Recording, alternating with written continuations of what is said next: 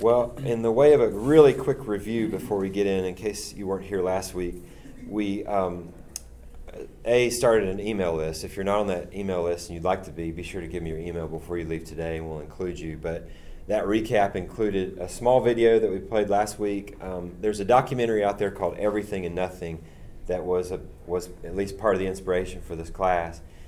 And this quantum physicist talks about the vast nature of our universe, and it's really awe-inspiring when you watch this gentleman talk about all of the things that science has been able to do and understand because of our understanding of the universe and its vast nature. And so we relate that to mission and ministry because, just as I mentioned in the prayer, there are so many needs. There are so many things happening around the world that are heartbreaking, that are in need of the attention of Jesus' people, and that's I think what's on your heart, and that's why you've chosen this class.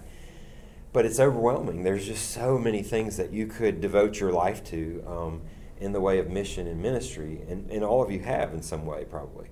So. That's everything, right? There's this sea of opportunity in terms of mission and ministry. At the same time, we're finite. We have 70 years if we're lucky, and we get to live that out in pursuit of God's kingdom in this world, and we get to contribute and we get to do something, but we're so small, and it seems like no matter how hard or aggressively we might devote ourselves to mission and ministry, it's still just a drop in the proverbial ocean. And so we're somewhere in the middle where we're hoping that the Lord will use us in a significant way in the short time that we have on this planet, and somehow involve ourselves in mission and ministry in a significant and effective way.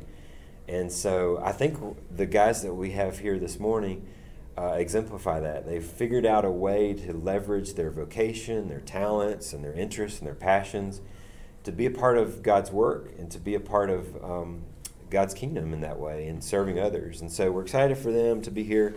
We covered 3 really basic goals for our class. Of course, Becky Frazier, our third teacher, is missing today. She's out of town, so we'll miss her today.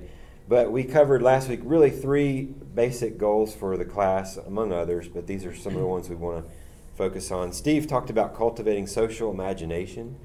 And I know that he'll share a lot about just the unique ways that we're all connected, the ways that we inspire each other, the way that we're, as societies and as cultures connected together to bring about change, to bring about meaningful things. I talked a little bit about inspiring others with transformation, because I do believe that once we're involved with extending God's grace and mercy, that it is a very inspiring thing, that we see transformation occur in individuals, in cultures, in societies, in groups of people. And I think that transformation that we see is sort of fuel for sustaining us. We love to see people gain clean water, for instance. And so it can be very sustaining and very transforming when we see God's hand in our finite efforts, in our activities. So I think we'll talk a little bit about that. And then lastly, Becky talked about God's relentless inclusion, right? The kind of work and ministry that we're talking about excludes no one. And I'm really excited to hear, particularly from these guys, about how their work has brought together people who may not necessarily agree politically or economically or socially, but somehow water, for instance, has really brought them together and included people that would not have otherwise been at a certain table. So anyway, we want to, there was the video. This is the quantum physicist that I mentioned. Jim Al-Khalili, brilliant guy. Becky talked about Matthew 25, the great compassion, and sort of Jesus's tips on who to care about. And then also the Great Commission. Obviously, we're a sent people. The Lord sent Jesus into this world. Jesus leaves the Spirit and sends the Spirit into His church. The Spirit, on the day of Pentecost, sends His church out into the world. And we're part of that sending. And so we have this commission to be sent into this world and to minister into this world in mission. So, Steve, I'll let you introduce what we're doing today, and we'll go from there. Well, I moved back from Guatemala in 2001, and I guess my connection was the Otter Creek really didn't know what to do with me at that time, so I was made the minister for the young professionals for a period of time. And it was a joyous time. We had a great time because we had some people that are just incredible, who are now actually some of the movers and shakers in this church as far as ministries. But one of the things that I had the privilege of doing is getting to know Shannon Dickerson, who was had a passion for missions and did several different things, but he is actually the inspiration for the beginnings of Living Water. Unfortunately, he had cancer and died, but in his death, it was the birth of Living Water and a vision. Again, that whole idea of group vision or vision together, creating something from nothing, I think is just a fascinating theme, and how just one person actually was the spark. He wouldn't even recognize everything that's being done because it's grown way beyond even our imaginations as we were watching this happen, I think. And it's continued to grow into a pretty amazing organization. So maybe what I'll ask is just if you guys can kind of give a synopsis of, for somebody out there who maybe doesn't know about Living Water and what it does, and maybe where you're at right now, and then we'll get into some more of the personal questions. Sure. Kevin, you want me to go? Yeah. Well, the Living Water Project is an all-volunteer-run nonprofit ministry here at Otter Creek, and as Steve mentioned, we were founded by Shannon Dickerson in 2002.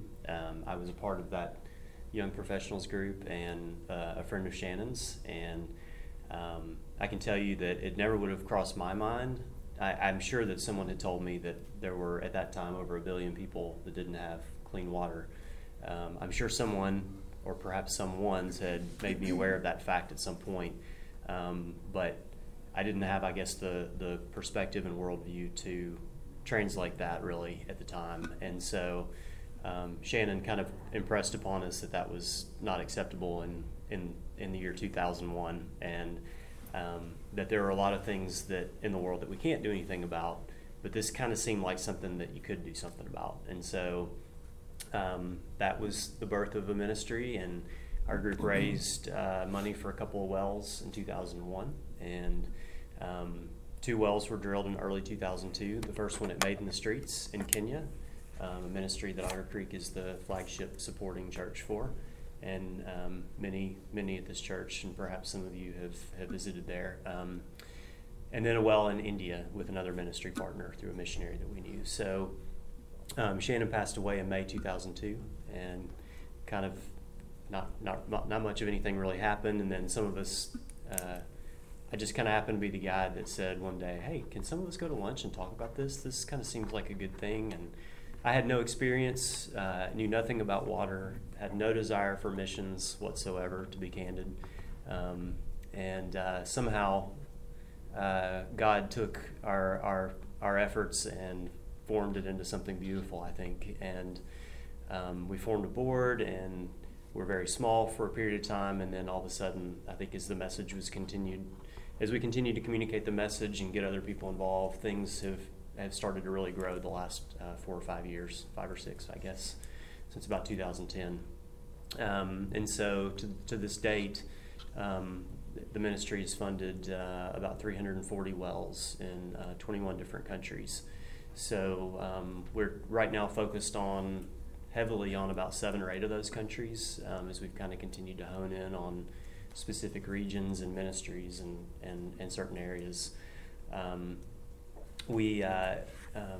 We're all dependent on volunteers. All the donations that we receive go to clean water. So it's not that we've determined that it has to be that way, but I know a lot of people have expressed to us that they like that, and it's a true grassroots true grassroots ministry of just kind of a bunch of friends kind of doing something. So that's kind of where we are as of today. The areas that we are most focused in now are North Central Africa, Northwest Africa, Central America. We may be getting back into India before too long. I'm not sure, but Kevin, fill in the blanks. No, just to set the table for the problem.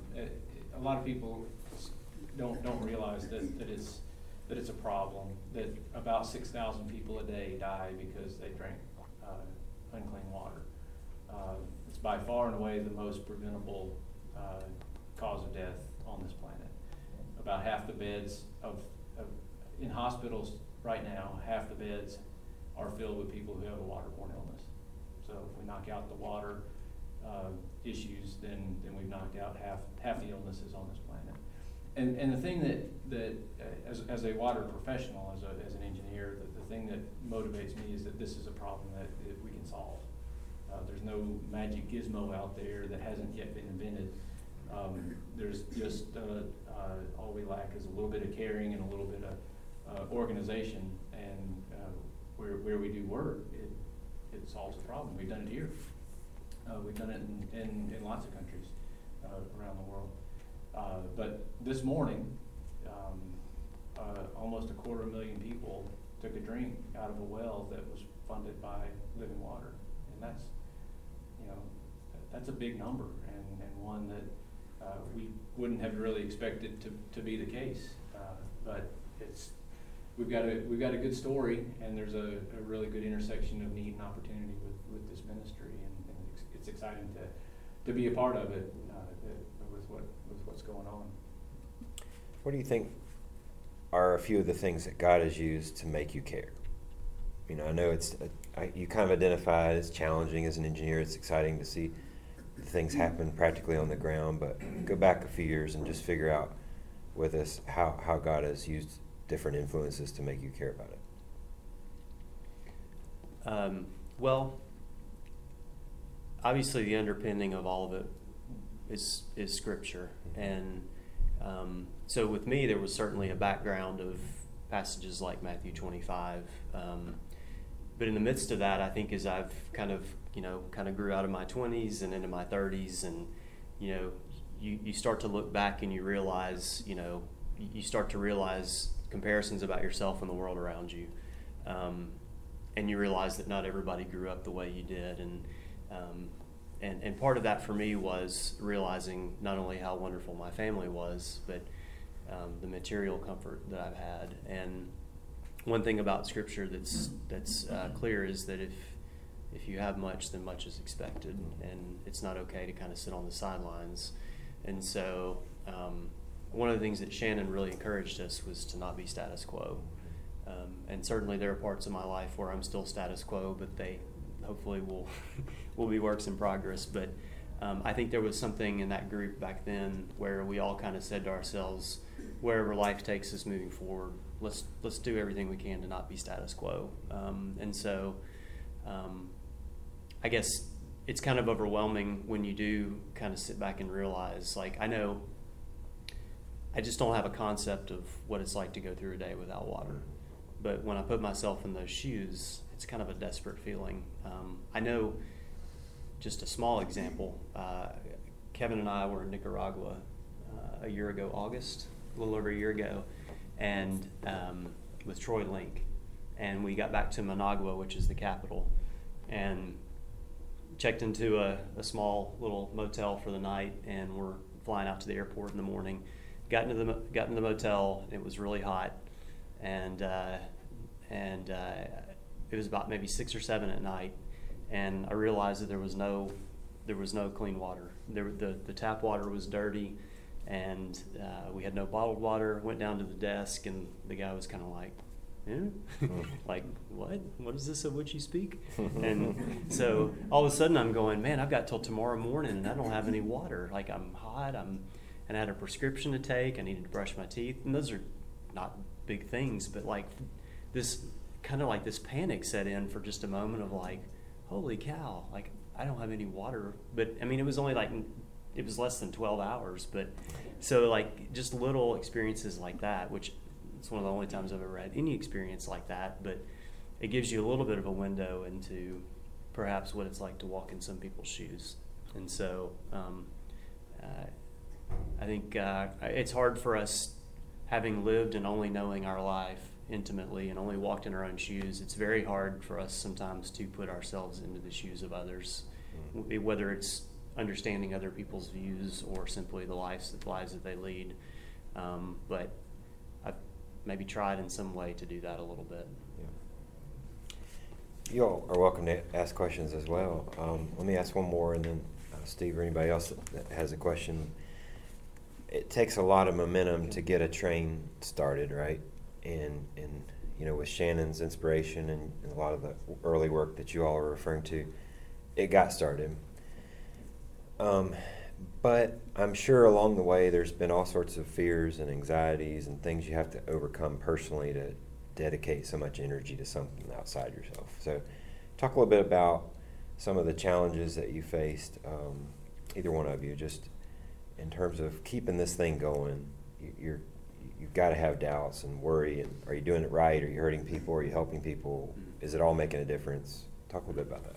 And I might want to add something to that. One of my things that I'm always fascinated by is how has this involvement, your investment in this, transformed you, and how's it transformed your family? Kevin, I want you to go first. Yeah, I'm not sure I've got a real good answer. I mean, I would love to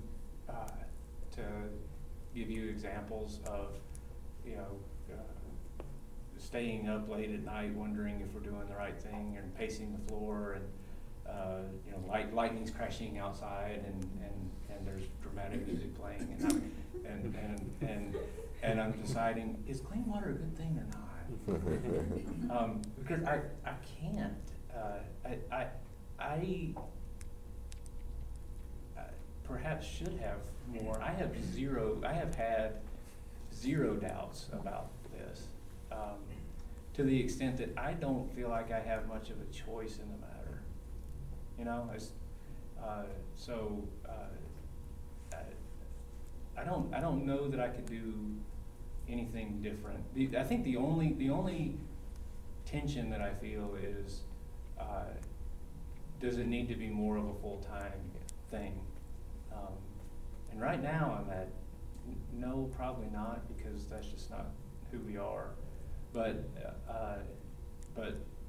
I can't really cite anything that feels like sacrifice, or anything that feels like doubt, or anything that feels like overcoming fear, or anything like that, because it just I don't think I've had a choice in the matter.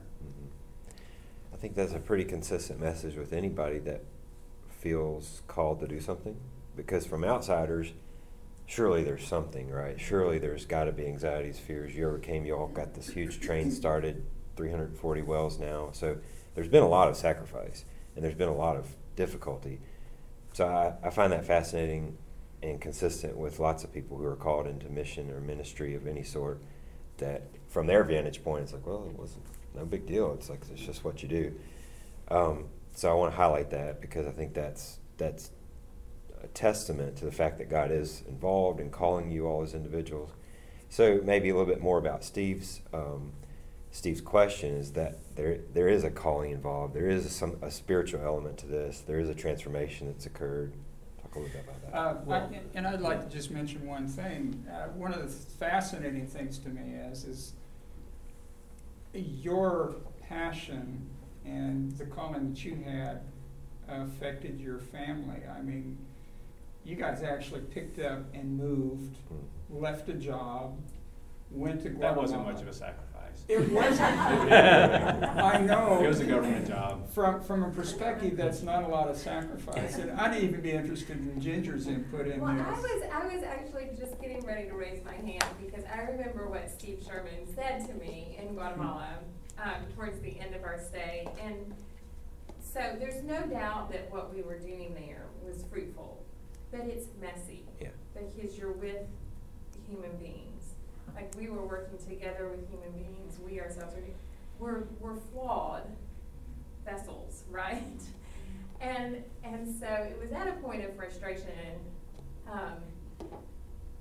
for me especially. I don't know, Kevin gets less frustrated than I do, but there was just the people who we were working with were being difficult.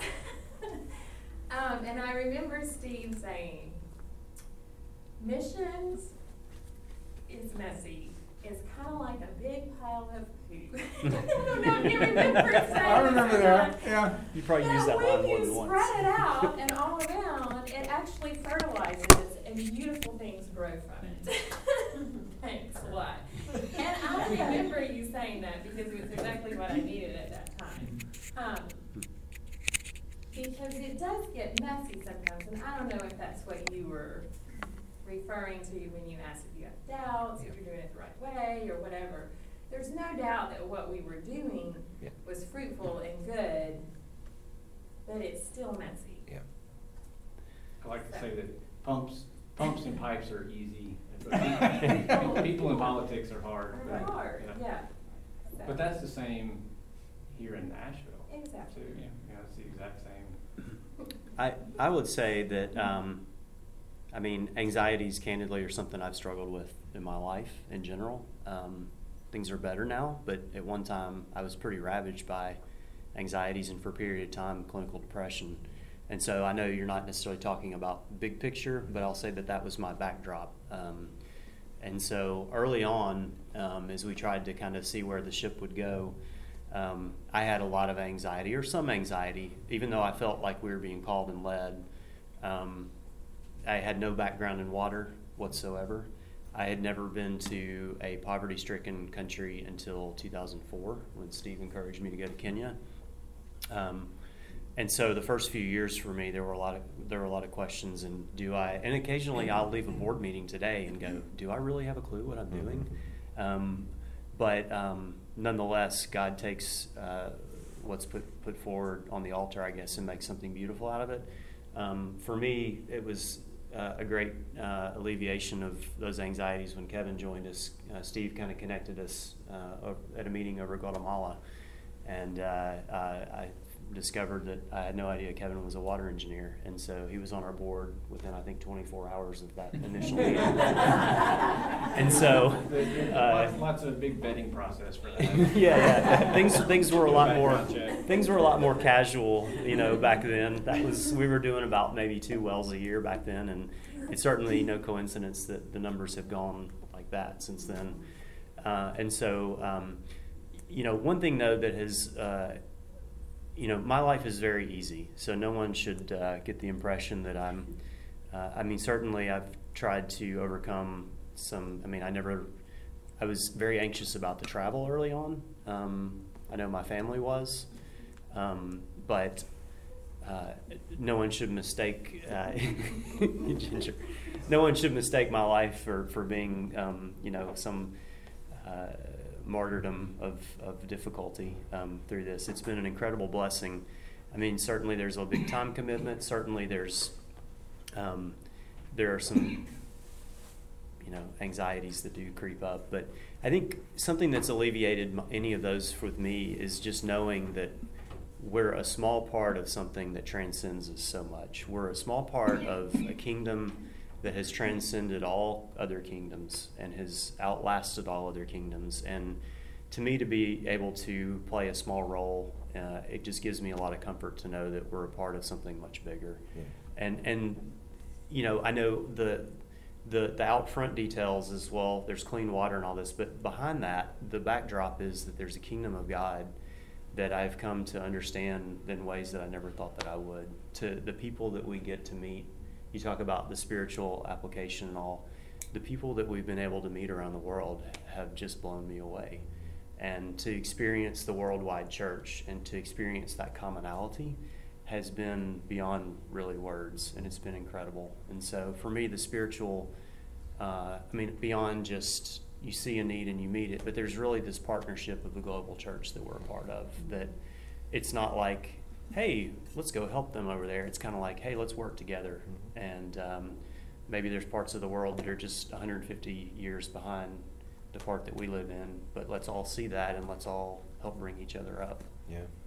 One of the things that I'd like to, at least we get to that point, before we have to close this class out, talk about that. I mean, one of the big problems with usually something like doing water projects and stuff is having that nexus between building, making disciples, building churches, doing development projects. And that's one of the things that's probably the most exciting to me, is we've actually been able to link this with Final Command, that is a disciple-making movement.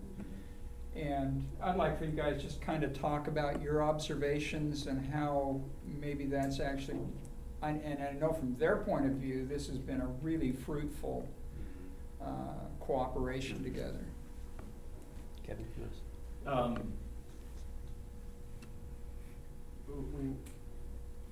Logistically, I think a lot of well-intended organizations, some of them quite large, like the U.S. government, try to, maybe because of their makeup, they have to do things secularly. And I understand that in a village of 400 people in northern Togo, you can't do anything secularly, because that's just not what they do. They are a very, most of the small villages where people have these health and sanitation issues are deeply, deeply spiritual. And sometimes their spirituality is very, very different than ours, very different than ours. But to be able to speak into the spiritual aspects of water and hygiene, and it's a good thing for your daughters to be able to go to school rather than to be able to have to spend all day hauling water, or it's a good thing for you to be to not have intestinal worms, so you actually have the energy to go work. Those are important discussions to convey, and it's hard to, I would even say impossible to do that without bringing a spiritual component of God, our Creator, or our Father, wants us to make things better than how we found them, and it's hard to do that if you're sick all the time. It's hard to do that if you're not educating yourself about the world. And I have some amount of faith that somewhere in a village in Chad or Cameroon, there's a kid who's going to have clean water for his childhood years or her childhood years, and that kid's going to grow up to be the next Nelson Mandela, or that kid's going to grow up to be the next Malala, or the next Desmond Tutu, or the next fill in the blank, simply because they had a shot, because they lived, first of all, because they had the opportunity to go to school rather than just subsist. And that is a spiritual calling, I believe. And it works well in these small rural villages. They're spiritual. And something that I've come to look at a little bit differently. For a while, I was more in the camp of, hey, we're here to do good work, not to plant churches. And I can follow that line of thought. As a matter of fact, it's very distasteful to me for somebody to go, we're going to help you, provided that you subscribe to this list of dozen things that we can check and mark. Or after we plant a church and have a preaching school here, then we'll come in and we'll try to make your lives better. And that's, I'm not sure the way that we were called to do things either. But our tradition that Otter Creek is a part of prides itself on being first century Christians. And I can follow that. The premise of being a first century Christian is the people who were experiencing Christianity when it was new may have better insights as to how Christianity should be than than after having it alloyed and polluted and modified over the past couple of millennia. So let's try to be first century Christians. Let's study how the church was when it was new. And many of the places that we work right now is a living laboratory of a new Christianity. It's what Christianity looks like when it's new. And I can't say that it resembles a whole lot of what we do here, but you can see some similarities. But it is fascinating to work and to worship and to sweat with, believe me, sweat with the Sahara Desert, with people who are experiencing first century Christianity because it's the first time Christianity has been there ever, and wonder what that looks like.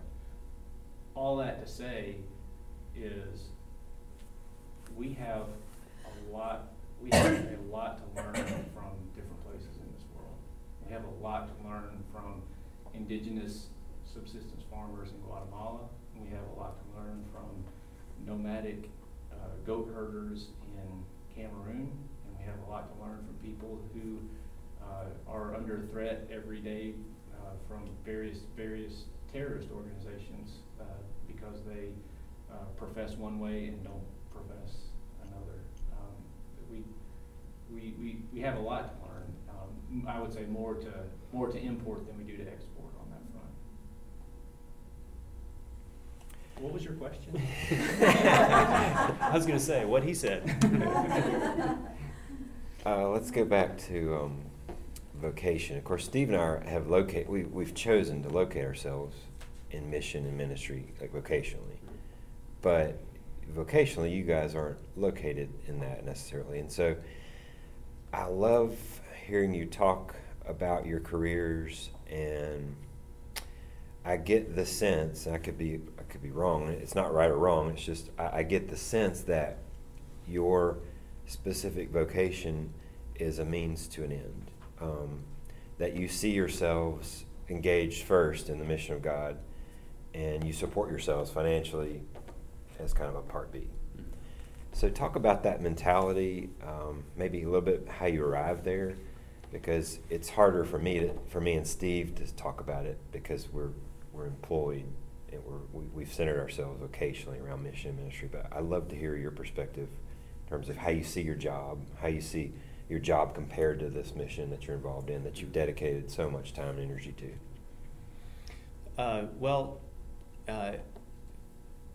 Even before I think I got into this, I never, and this is not to disparage anyone who wants to climb the ladder, so to speak, but it never really appealed to me to climb the ladder of, there's my destination, and if I could only get there, then I'll feel like my career has been good. And part of that is that I think I heard a lot of wise people say there can be a real trap in feeling like, there's a destination with my job, and if I arrive there, then I'm successful. And so I really enjoy my job, and it's in the business world. I enjoy it. I love the people I work with. I find fulfillment in the daily task of it. But it has indeed felt to me for these last 15 years or so like a means to allow me to do things that I find more fulfilling. And a lot of it is ministry work. And so I'm grateful to have a job where I'm able to enable other things that I do find more meaningful. It's sort of it's kind of like my second day begins when I get home from work, and I kind of feel like that's when the most purposeful part of my day. My day usually looks like I go to work from 9 to 5. I come home, I take a nap for about an hour, and then I start. And it's not that I work on water stuff all night, but that's part of it. And it's kind of like there's almost these two distinct parts of my life, and I do feel like one makes the other possible, and I'm incredibly grateful to have that arrangement. And certainly it helps that I'm single at this point in life and don't have to, if I had 3 or 4 mouths to feed, then it might look a lot different. But for now, certainly it's an arrangement that works. Yeah. For me, there's a significant overlap, Yeah. very gray area, because I see a mission in what I do with work too. I mean, clean water, health is health. Mhm. Benefiting the public is benefiting the public. And we've done, this country is not flawless by any stretch of the imagination. And I can have that discussion with anybody. But we've done a lot of things right too. I mean, we just have. And we go about it in a goofy way, and we put up a front like we want to argue and bellyache about it. But we genuinely feel like there's a benefit to people being healthy. And there's hot button discussions that people can have, but we all don't, none of us have a problem paying a bill for water, right? Because we realize there's a public good, even though we know that the X dollars that we spend probably benefits other people. But we just feel like that's a good thing to do. Anyway, to be a part of that is fulfilling. But at the same time, I don't really see what I do as a means to an end. I see it as a form of calling that I get paid for, and I'm reasonably comfortable with that. But I work a lot with college students at Vanderbilt and at Lipscomb as well, and I get a lot of I guess I'm old enough I can call them kids now. I get a lot of college kids saying, I just want to do something that's meaningful and makes a difference. And you can make a difference in your cubicle. You know, you can make a difference in your classroom. You can make a difference in your neighborhood. You can, for whatever your vocation is, you can make a difference. And I think it's a perfectly valid response to tell somebody, hey, if you don't find meaning in what you do, go find meaning in what you do. Go find meaning in what you do. Because there is meaning almost in every profession, almost every way. There is a logical plug-in of I'm helping out my brothers and my sisters and all of God's children in my way, doing the things that I'm doing. And if you search and you search and you search and you can't find any way possible that you're helping people, then maybe go find something else to do. But you don't have to move to North Africa to be in the mission field. Yeah. And I think that's a very positive message to give. I guess one of the things that has kind of impressed me about you and the work that you do and things is, I know, for instance, there's water projects, especially in Guatemala, that would have never been done outside of engineering company or somebody saying, what do you do? And then you share that with them, and these are not necessarily people that actually would step inside Otter Creek's building, but they get called into that greater service for others, and they're engineering firms anyway, so they end up doing that. So I see that nexus and kind of that subtle way of sharing kingdom. And I think it's just a fascinating thing to actually think about people who are not necessarily in God's kingdom, but they're contributing to it, and there's something that is pulling them towards that greater vision for what life is. And so, yeah, I can see that idea of the fact that what you do in water is ministry. So I think that's a fascinating side of this. Questions from you all? Can you kind of walk through a timeline of, I mean, have you got a vision for, okay, the next well goes here, and I'm going, or how long we're going to be there? Do I take the wife and kids? All that. John, he's going on the next trip. It looks that way, yeah. And I'll tell you if Kevin ends up going, because I'm usually the one. Oh, you're going. We'll let you know. Yeah. John keeps Kevin's itinerary. Yeah. Kevin, do you want to cover that? It's different in different places. One of the true blessings that we have is that we have ministry partners in different countries around the earth. It is hard to just go and say, I wanna go do a well in Cameroon, let's go do a well in Cameroon. And that's, I don't wanna say irresponsible, but it's hard to logistically pull that off. And it lessens the chances of it being successful, both from is the well gonna be taken care of long-term, and are we doing anything with a greater good? So we have, ministry partners in different countries, and we've gotten to the point where we kind of have a machine going in different places where we say, hey, these villages that you're going and you're studying and you're meeting people and you're finding persons of peace, and they have a need. Certainly they have a need. Let's talk with them about putting in a well in that village. Let's talk to the chief of the village and make sure the chief understands that we're not putting it at his house so that he can sell it to everybody. We're going to put it for the public. We're not going to put it at that church or at that mosque. We're going to put it in the geographic center of the village so that everybody has equal access to it. And so we've gotten to where we'll just get a list of those, and they'll get a driller. There's economies of scale. It's cheaper to drill 15 wells than it is to drill one on a per well basis. So we'll get a list, and during drilling season, which in Africa is not right now, in North Africa, they will go and drill some wells. It's a long answer to a short question.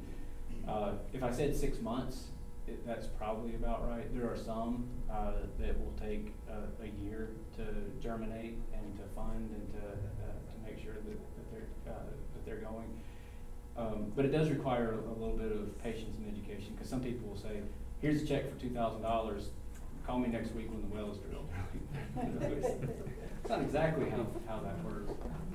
There are organizations out there where you can do that. And they're good organizations where you can go and sponsor a well, write them a $7,000 check, and the well costs $5,000, but you have $2,000 of overhead and marketing and stuff like that. That's just not our model to do it. Yeah, we're heavily dependent upon existing ministries on the ground, and with the all volunteer run model, we obviously can't be everywhere, and so we also think that works well because it's locals working with locals on the front lines. And as for when we go, a lot of times when we begin work in an area, we will go. Usually both of us will go over and meet the people, walk through the villages, visit, ask a lot of questions, do a lot of listening, do some surveying, and then we'll come back and make recommendations to our board, and then work with beginning that. So we were in Chad earlier this year and saw 4 wells that had just been drilled, looked at them, got to drink the water out of some of them. And seeing that and knowing the people there, there's no reason for us to go look at the next 20 that we have funded there. We know the people doing it, and we know the workmanship, and send us some pictures and maybe a video, and that would be fantastic. And that's really nice to be able to do that. It's kind of spreading the gospel, because if it's all up to you all the time, you have to be at every single one, you're not really helping people go out and multiply. That's a very good way to put it. Yeah, we really do work through the church. I mean, and not necessarily from a specific organizational standpoint, but the broader picture, we work through the kingdom, and the kingdom gets the work done on the ground for us. And we don't want these guys to be public works directors. We want them to be gospel spreaders. And if we give them another tool in their toolbox to do that, then That's great. Well, thank you guys, man. We really appreciate it. Talk a little bit about your website, contact information, how someone could help if they were interested. So it's livingwaterwells.org, and that's, I mean, of course, Kevin and I are always around. I actually do have a business card on me. I have business cards.